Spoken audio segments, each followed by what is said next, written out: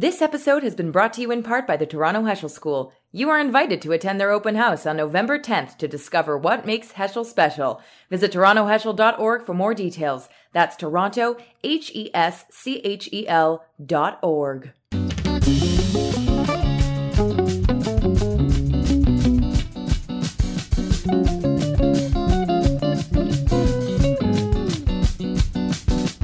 Hello, I'm Rona Arado, and it's my pleasure to present the award for children and youth to Sigal Samuel for Osnat and Her Dove. That's what it sounded like on Sunday at the online award ceremony when the Canadian Jewish Literary Awards were handed out. As we told you Monday, Montrealer Sigal Samuel won the award for her new children's book. It's called Osnat and Her Dove, and it's about the world's first female rabbi, the real-life Osnat Barzani.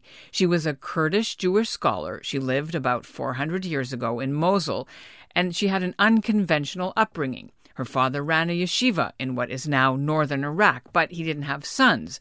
So instead of forcing his daughter to do chores and get married off right away, he taught her Torah and Talmud and Midrash and Hebrew and the Kabbalah. And Osnat would become the head of her father's yeshiva and widely revered as a rabbi. The author, Sigal Samuel, had an Orthodox Jewish upbringing in Montreal herself. Her own father also taught her Jewish studies the way Osnat's did. But becoming a rabbi was not in the cards. Samuel is now a respected author and journalist for Vox based in Washington, D.C., and her award-winning book's beautiful artwork and inspiring story is winning praise not just in literary circles, but also from the first-ever Canadian Orthodox woman rabbi, Rabbi Lila Kazdan. The story is so beautiful. You told it so beautifully. Like knowing the story from other parts of my life, you said it so beautifully. The illustrations are magical. I know. Like ethereal and otherworldly, actually, dreamlike. And it's just so gorgeous. And I bought 15 copies. I'm Ellen Besner, and this is what Jewish Canada sounds like for Tuesday, October 18th, 2021. Welcome to the CJN Daily, sponsored by Metropia.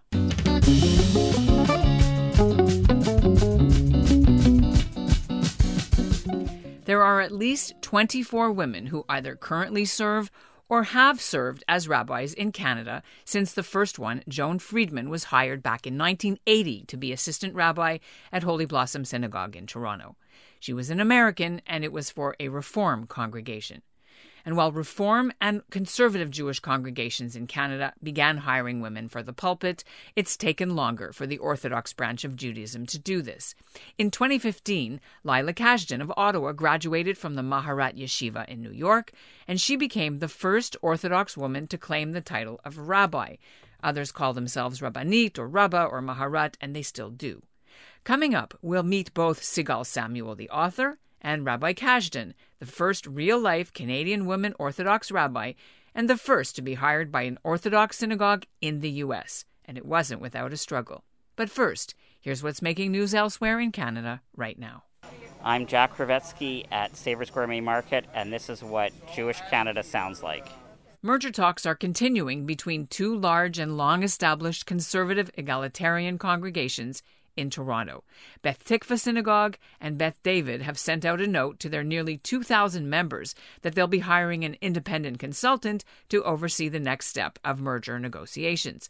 According to the email obtained by the CJN, the Beth Tikva site will most likely be closed, meaning the new entity will operate out of Beth David's current site on Yeomans. When Lila Kazdan became the first woman to be hired as a rabbi by an Orthodox synagogue in New Jersey in 2016, she told the CJN and CNN that she'd faced a lot of pushback in the Orthodox world, even misogyny. So who better to talk to the author of this new book about the world's real first woman rabbi? Well, here are Rabbi Kazdan and Sigal Samuel, the author, and they join me now. So I guess I should say, first of all, Sigal, congratulations on the win of the Canadian Jewish Literary Award for your new book about Osnat and her dove. Mazel tov. Thank you so much. So Sigal, when you decided to delve into this topic, was it something because of your childhood stories that people told you that you had already heard about, or was this something brand new? So bizarrely, I had never heard this story until just a few years ago. I grew up in a Baghdadi Jewish family in Montreal. So, my family is originally from Baghdad and from Bombay. And not only that, but the truth is, when I was a little girl, I actually had a secret dream of becoming a rabbi.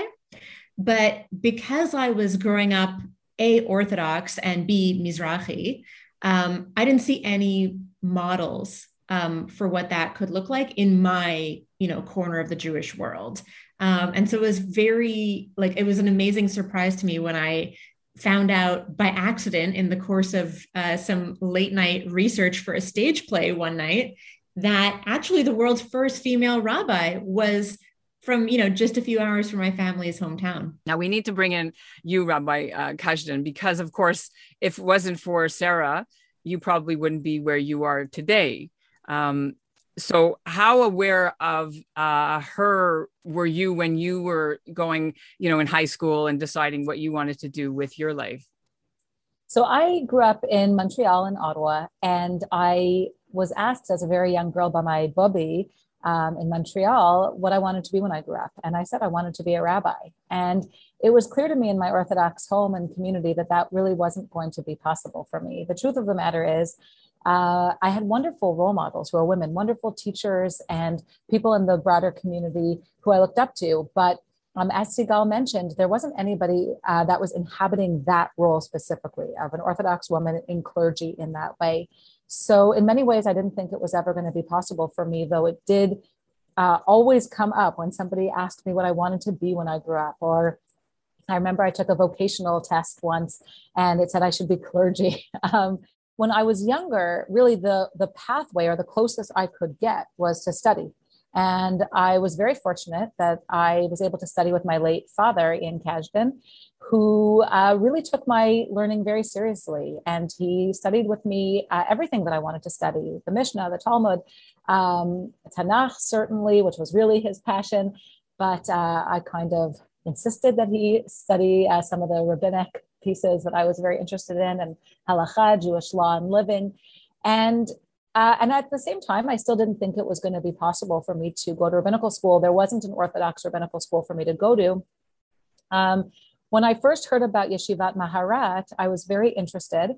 And ultimately, I was really grateful to attend the yeshiva, to receive formal smicha, rabbinic ordination from Yeshivat Maharat, and join the ranks really of so many women and really very much following in their footsteps.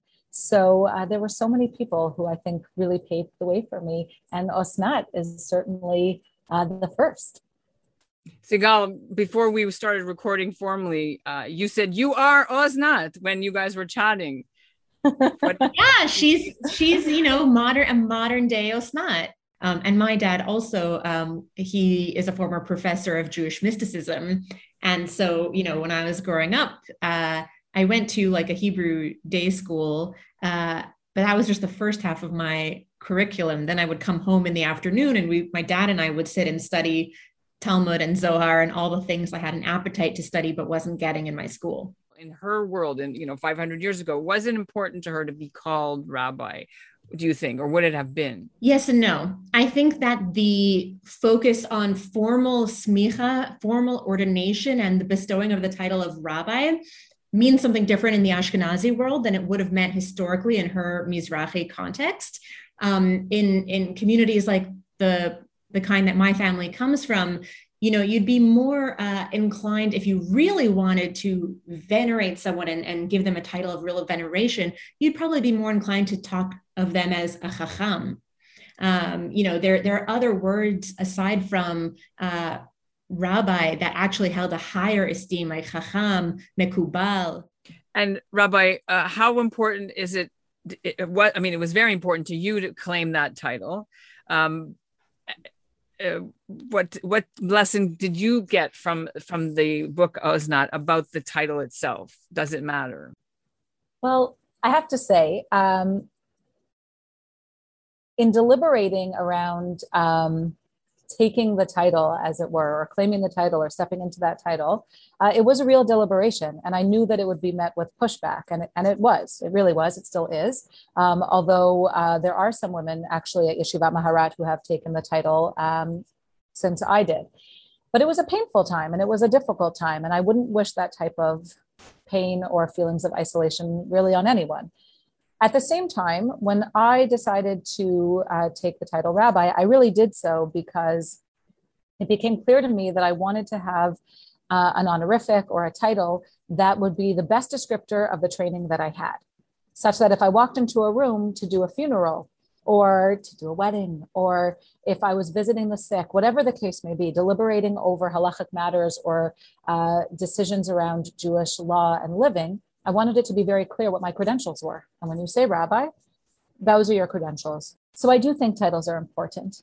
At the same time, do I always use my title? No, I don't always use my title. I don't know that that's what it's about.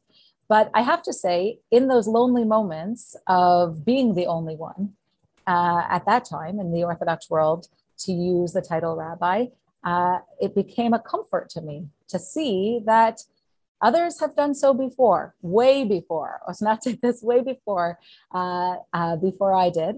And she survived it. And not only did she survive, but she thrived. And so that was very comforting to me and also reassuring. Felt like I had somebody like Osnat right alongside me.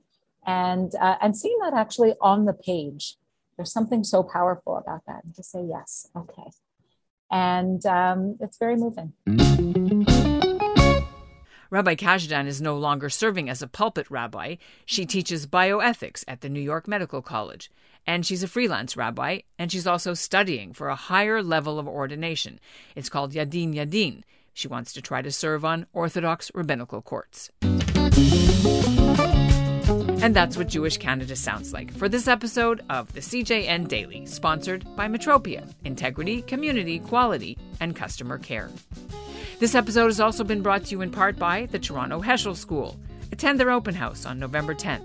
Visit torontoheschel.org for more details. Today's listener shout-out goes to Lawrence Wall in Ottawa. He's a veteran CBC radio news presenter and a fan of the show.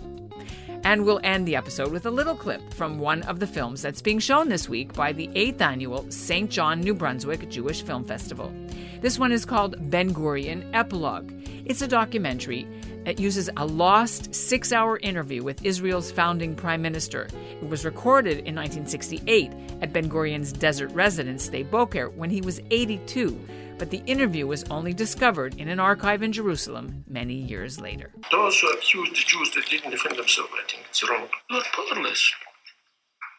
Well, 1 million children were killed. What could the children do? More than 1 million mothers were killed. What could they do? They were undressed, they were called to stay here, and then they were killed.